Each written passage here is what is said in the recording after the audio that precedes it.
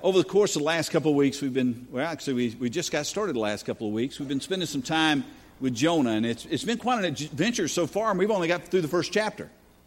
But a lot has happened just in that one short chapter in the book of Jonah. We met this prophet who was called by God to go to the city of Nineveh, a city renowned for its wickedness. And so Jonah got up, and he didn't go to Nineveh. He went to Joppa, a seaport, in order to catch a ship to get away from the presence of God, going to Tarshish, which is probably, for them, the end of the world. He was going as far away as he could possibly get from the call of God in his life. Now, that was not a smart move for Jonah, and it's not a smart move for us. Running from the call of God in our lives, trying to get away from the presence of God, can I just tell you, it didn't work. It didn't work for Jonah. It won't work for us. Well, we continue on with Jonah's story, and we see that he got on this ship, and he began to set sail, and he went downstairs to catch a little sleep. But while he was there, God hurled a storm into the sea. Now, this was no ordinary storm. This is an absolutely storm of the century kind of thing that's blowing now in the Mediterranean. And it was so bad that these seasoned sailors were absolutely terrified. And they began to throw the cargo overboard. Now, you need to understand, that was how they were going to make their money. So they're throwing their livelihood. They're taking every chance that they can get to try to keep the ship afloat. So they're throwing everything overboard. And in the midst of trying to go down and get more stuff, they find Jonah asleep. The captain tells him to get up and to pray. Well, there's no indication in chapter 1 that Jonah does that.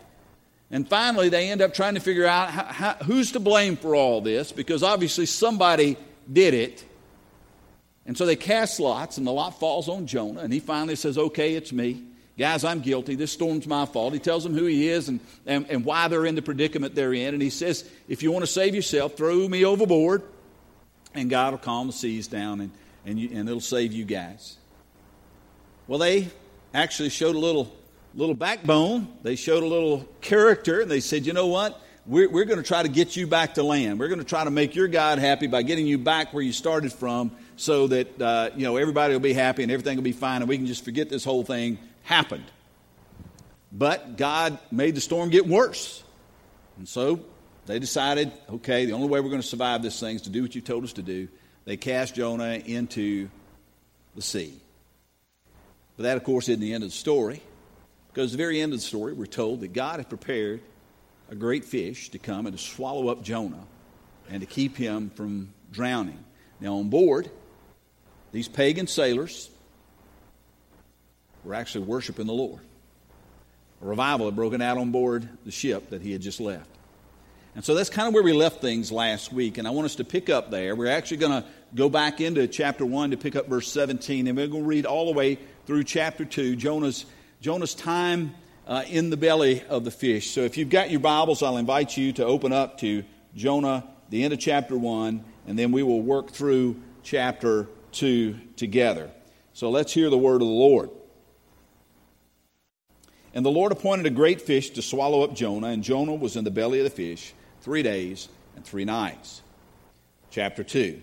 Then Jonah prayed to the Lord his God from the belly of the fish, saying, I called out to the Lord out of my distress, and he answered me. Out of the belly of Sheol, out of the belly of the grave, I cried, and you heard my voice. You cast me into the deep, into the hearts of the seas, and the floods surrounded me, and all your waves and your billows passed over me. And then I said, I'm driven away from your sight, yet shall I look again upon your holy temple. The waters closed in over me to take my life, and the deep surrounded me. Weeds were wrapped about my head, and the roots of the mountains. I went down to the land whose bars closed upon me forever. You brought up my life from the pit. O Lord my God, when my life was fainting away, I remembered the Lord, and my prayer came to you in your holy temple. Those who pay regard to vain idols forsake their hope of steadfast love. But I, with the voice of thanksgiving, will sacrifice to you. What I have vowed, I will pay. Salvation belongs to the Lord. And then in verse 10, and the Lord spoke to the fish, and it vomited Jonah out on dry land. Some of you had no idea we'd be talking about fish vomit this morning, but this is very special. We don't normally do that. Now, there are lots of things in here, but this morning what I want to do is I want to very quickly give you 4 truths that we can draw from this, and then I want us to take a step actually beyond Jonah a little bit this morning because I think it's important for us. And so let me share these with you. In your notes this morning, if you're taking notes, these are written down. You can kind of fill in the blanks at that point. The first truth is this. It is only after being swallowed by the fish that Jonah prays.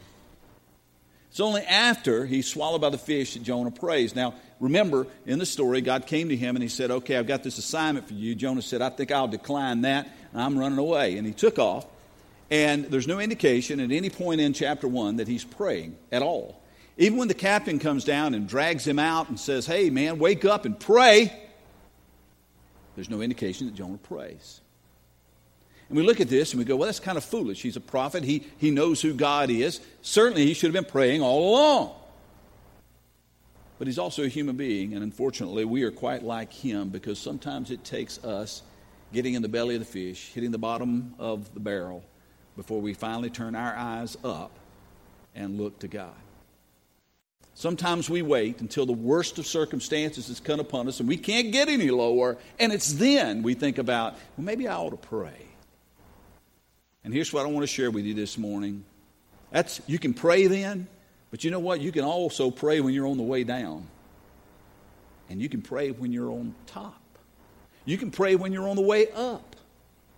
You don't have to wait until you're at the bottom of the barrel, till you're at the end of the rope, till you're in the belly of the fish to pray. God is waiting to listen even now, regardless of where you are. The second truth we find here is that Jonah understands that he is where he is by his choice and by God's sovereignty. If you read through this, I mean, it's pretty easy to understand that Jonah got himself in the mess he was in by his decisions, okay? He did that. Just like you and I find ourselves where we are based on decision after decision after decision that we've made that led us to the point where we are. Some good decisions, some bad decisions. But we are, as one person said, the sum total of the decisions we've made. However, Jonah is showing us a little bit behind the curtain. Because you see, even though Jonah was running from God, even though Jonah was making his decisions, even though Jonah was going where he was going to go and doing what he was wanting to do, it wasn't as if God was sitting up there going, oh, I didn't know he'd do that. I didn't expect that. Man, what am I going to do now? It wasn't that God was pulling the strings, but God was setting the course. And you need to understand that regardless of what kind of decisions you've made in your life, and no matter where those decisions have led you, God is not standing in the background going, well, I guess I can't do anything about this. He can. Because he's a sovereign God with absolute and utter power. And he has a purpose and a plan for your life, even if you're bound and determined to mess it up. The third truth we find in here is that Jonah expressed gratitude for his immediate salvation and hope that his deliverance would be complete. In other words, he was grateful that God saved him from drowning by sending that little, sea taxi, the big fish, to pick him up. But he also says, but you know what? I will make my sacrifice. He's looking beyond now to where God was taking him. And you need to understand, no matter where you are now, that God has some place he wants to take you. There is hope. Even when it feels hopeless, there's hope. The fourth truth I want to pull out of this is this. And you go, wow, you're going through this awfully fast. We'll be out of here quick. Not quite. Ironically, Jonah acknowledges the undeserved mercy that he was shown by the Lord, a mercy he feared would also be shown to the undeserving Ninevites. It's here in the belly of the fish, after he's been saved, this runaway prophet, this rebellious prophet, after God has saved him from drowning in these treacherous seas, he's thankful for it. He's grateful for it. He is so glad God showed mercy on him. And what's so crazy is He didn't want that same mercy to be extended to the people of Nineveh. There's a blindness, a spiritual blindness about him, where he is more than happy to receive the mercy of God, but not so excited about sharing it with people that he doesn't think deserves it. And that kind of sets the table for where we're going for the rest of this morning. Now, I want us to dig a little deeper, and to do that, we're going to have to look at two passages of Scripture that are not even in the Old Testament. It's not even part of the story of Jonah, but they're significant for us because they actually help us to understand the gospel of Jonah. In a sense, this is kind of the gospel of Jonah, the gospel according to Jonah. So we want to see where God is leading us here. Now, a lot of times we draw a hard and fast line between the Old Testament and the New Testament. The Old Testament's that kind of dry and dusty book with weird names. The New Testament, a little bit more, I can get in with this, a lot of stories, a lot of parables, sounds pretty good. So we draw this line and we say over here, the Old Testament, this book is about law. The New Testament, though, this book over here is about love. The Old Testament, now this book over here tells us about a God of justice. And the New Testament tells us about a God of grace. Well, there's a real problem with that. Because the Old Testament and New Testament aren't two separate stories with two separate themes about two different gods. The Old Testament is one story about one glorious God and his fallen creation and the extent that God will go to bring his fallen creation back to himself. From Genesis to Revelation, it is one story. One story. And at the heart of that story is a God of mercy. So stick with me on this. We're going to look at Mark chapter 4. I know that's all. You got to flip all the way to the right in order to get to that. Mark chapter 4. At least it's one of the Gospels. Should be easier to find, right? We're going to look at a few verses here, verses 35 to 41, because I think this will help us to understand a little bit more of this story and what I mean when I say this is the gospel according to Jonah. This story may feel a little familiar to you as we read it. Mark chapter 4, verse 35. On that day when evening had come, Jesus said to them, "Let us go across to the other side," that is, the other side of the Sea of Galilee. And leaving the crowd, they took him with them in the boat just as they were, and the other boats were with them. And a great windstorm arose, and the waves were breaking into the boat, so the boat was already filling. But Jesus was in the stern, asleep on a cushion. And they woke him, and they said to him, "Teacher, do you not care that we're perishing?" And he awoke and rebuked the wind and said to the sea, "Peace, be still." And the wind ceased, and there was a great calm. And he said to them, "Why are you afraid? Have you still no faith?" And they were filled with great fear, and they said to one another, "Who then is this, that even the wind and the sea obey him?" Now, when you lay the story of Jonah, chapter 1 especially, right next to this story, there are a lot of similarities that you see. Well, first of all, both Jonah and Jesus were in boats. That's simple, unremarkable in many ways. But then you notice both Jonah and Jesus were in boats that encountered incredibly vicious storms. And in both stories, the storm that they were in was about to sink the boat that they were on. Both Jonah and Jesus were sound asleep in circumstances where you look at it and go, how could anybody sleep through that? They were both sound asleep. Both stories have terrified passengers, sailors, who are waking up the sleeper, asking them to do something. And in both cases, the sea was miraculously calm. A lot of similarities.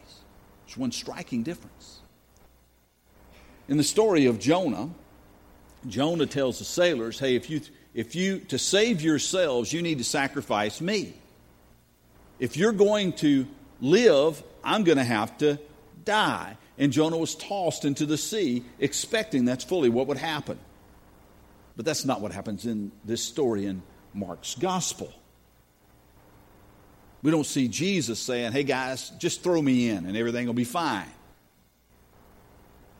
So is there any correlation? Is there any stipulation? Remember, it's all one story. Let's take a look at one more piece of that story in Matthew's Gospel, the 12th chapter. Matthew chapter 12, verses 38 to 41. This one's not taking place on the water, but Jesus mentions Jonah. Then some of the scribes and Pharisees answered Jesus, saying, Teacher, we wish to see a sign from you. But he answered them, An evil and adulterous generation seeks for a sign, but no sign will be given to it except the sign of the prophet Jonah. For just as Jonah was 3 days and 3 nights in the belly of the great fish, so will the Son of Man be 3 days and 3 nights in the heart of the earth. The men of Nineveh will rise up at the judgment with this generation and condemn it. For they repented at the preaching of Jonah, and behold, something greater than Jonah is here. Now, by itself, you may go, what does this have to do with Mark? We can see what it might have to do with Jonah, but why are you tying all these pieces together? Remember, we have one God who's continually trying to reveal himself and his ways and his purposes to humanity. It's one story. We see Jesus showing his power over creation in the boat, and he did it by command. Stand up, stop. And the sea stopped. He showed his power over creation. It was conquering by command. But Jesus did not simply come to conquer by command. Listen, he came to conquer by sacrifice. A completely alien thought to humanity. He did not come to conquer by command. He came to conquer by sacrifice. What does he say? He says something greater than Jonah is here. Guys, you read that story and you're impressed by this story of Jonah and how God took this wayward prophet and he saved him by bring about this special fish to swallow him up. And guys, you're all impressed by that. And you got Jonah's tomb and you're all excited about that. But there's something greater than Jonah here. There's someone greater than Jonah here. Jonah's the story of a prophet and a wicked city and a big fish. But more than anything, it's the story of a merciful God. Jonah points, Jesus says, to something greater. It's not just there as an interesting story to tell your kids at night before they go to bed. It's pointing forward to something greater. It's one story. Pointing forward to someone greater and to a greater salvation. Jonah was a reluctant servant. Jesus was a willing servant. Jonah ran from the call of God. Jesus embraced the call of God on his life. Jonah didn't fully comprehend the mercy of the Father towards the wicked. Jesus knew the mercy of God because Jesus was a personification of the mercy of the Father. Jonah didn't board the ship expecting to have himself sacrificed, but Jesus expressly came.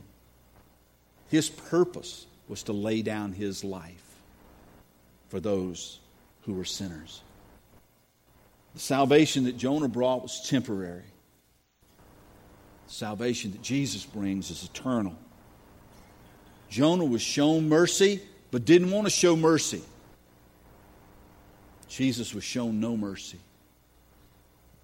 so that the mercy of God might be for sinners like you and me. See, here's what I want you to know this morning. Don't get lost in the story. It's a true story. It's a real story. It's a real prophet. And this is a real adventure he is on. But listen, don't get lost in the story and miss what's behind it. It took me a while. I've been living with Jonah now for about 3 years. No, he didn't move into my house after he got back from Nineveh, but it feels like it. I've been been living with Jonah, been working with Jonah, been reading Jonah, been studying Jonah. And what I come to understand, it's not a book about Jonah. It's a book about God and His mercy for people like us, for people like those in Nineveh and Las Vegas, Baghdad, Riyadh, even in those ISIS camps. He's a God of mercy. And we here in the United States, because our lives have really been relatively easy. I was reading this morning in the book of Hebrews as he's writing in chapter 10, the end of chapter 10. And the writer of Hebrews is just saying, listen, some of you guys have suffered so much. And you joyfully lost your possessions in order to be faithful to Christ. And when you saw your fellow believers suffering, you not only were sympathetic toward them, you went to stand with them in their suffering. We don't know much about that. We don't know much about that kind of suffering for the name of Jesus Christ. And maybe that's why we don't understand and can't embrace this mercy of God.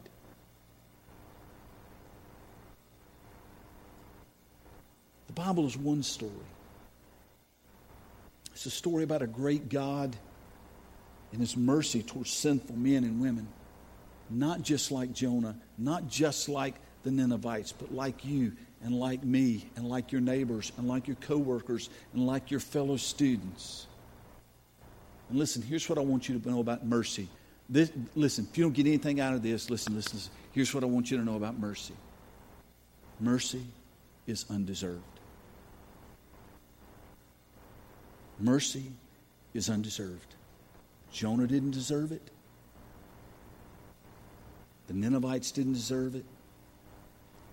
The only one who deserved mercy was Jesus. And He abandoned it so that mercy might be poured out on us. Jonah celebrated God's mercy on him. Oh, yes, Lord, let it rain on me. Yes, sir.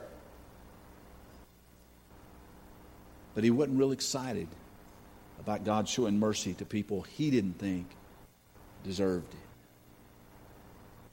All the time blind to the fact that he didn't deserve it any more than they did. And that's the beautiful thing about mercy. It is undeserved. It's what Jonah found in the belly of the fish. It's what he wanted to withhold from the Ninevites. And as I told you in sermon number 1, you and I are Jonah. We can be just like him. Some of you here this morning, you're thinking, you know what? Pastor, you don't understand my life. You don't understand what I've been through. You don't understand what I've suffered. You don't understand how far I have wandered away from Jesus. You don't know what I've done. Oh, if you knew what I'd done, you wouldn't be standing up there talking about mercy. You'd be standing up there talking about judgment. But I'm here to tell you this morning, there's something greater here than judgment. Mercy. No matter who you are, no matter what you've done, no matter how bad you've been, no matter how much you've got hiding behind that door in the heart, in your closet, door of the closet of your heart, no matter, there's mercy. The Bible doesn't say, hey, after you got yourself cleaned up from your sins, Christ died for you. No. That's why you were still in your sins. While you were still there, hopeless, helpless, not deserving mercy, Christ died for you.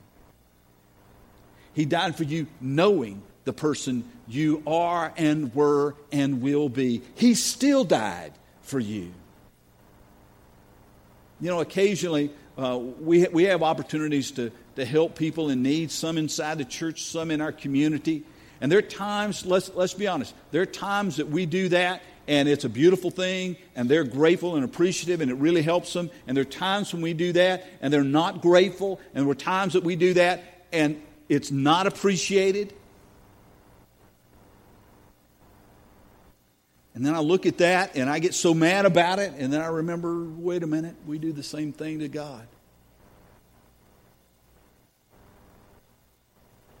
If it's deserved, it's not mercy, either from God or from us. And some of you here came here this morning needing mercy. You don't have to clean yourself up first. You don't have to get yourself straightened out first. You don't have to turn over that new leaf first. First, you come and you acknowledge your unworthiness. God, I don't deserve from you your love. I don't deserve it. You don't owe me anything. I don't deserve your forgiveness. I don't deserve your mercy. I've done nothing to earn it. Nothing that you should shower me with this blessing. I don't deserve it.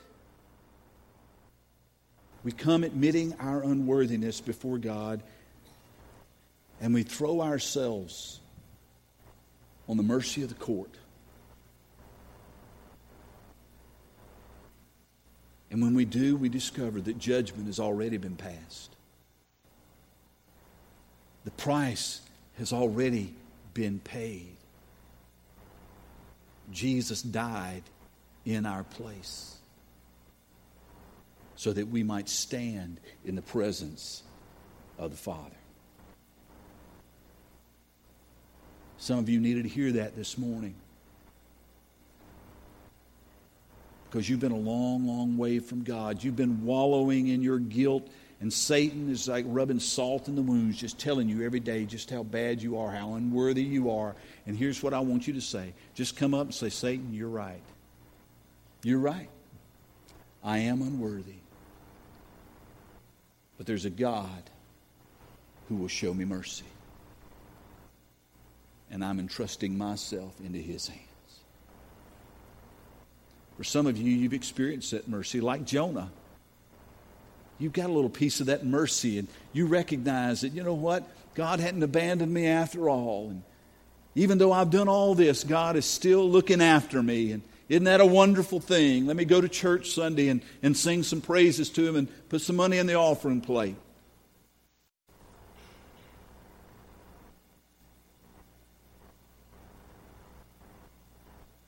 But that neighbor across the street, that kid who sits across the room in your class, that coworker, that fellow church member. You love the mercy God's shown you, but you're not so excited about showing mercy to them.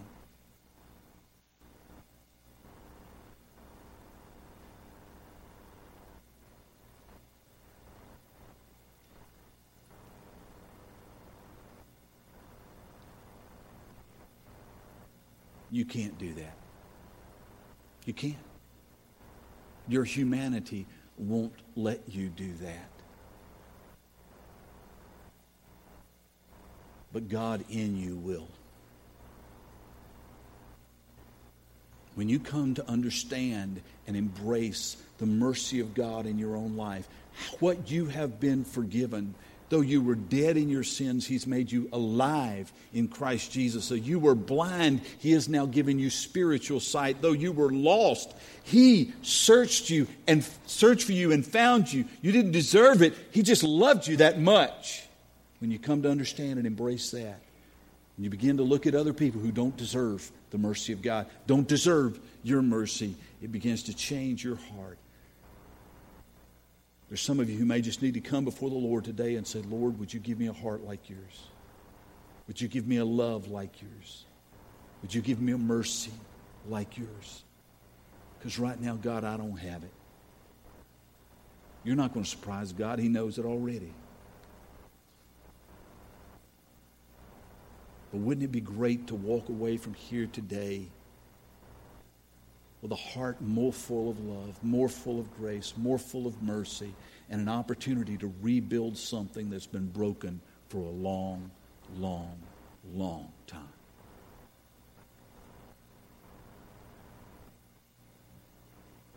It's not just the book of Jonah. That's a book about the mercy of God. It's this whole thing. And this morning I invite you, if you need the mercy of God in your life, if you need a new beginning, a new start, if you need to know forgiveness, then I invite you to come and to find it in Christ. And if you need to be filled with mercy so that your life can overflow, then I ask you to come and just ask the Lord, God, would you do in me what I cannot do for myself? Would you change my heart and change my mind so that I can be a person of mercy? Not just who's received it, but who gives it. That's a God thing. And the good news, He's willing to do it today. Would you pray with me? Lord God, I do thank you so much that you continue to speak to us through this word. And not just through adventure stories like Jonah, or adventure stories like David, or adventure stories like Samson. We like to hear those things, God. We like to hear those stories. We like to relish in them and join in with the excitement.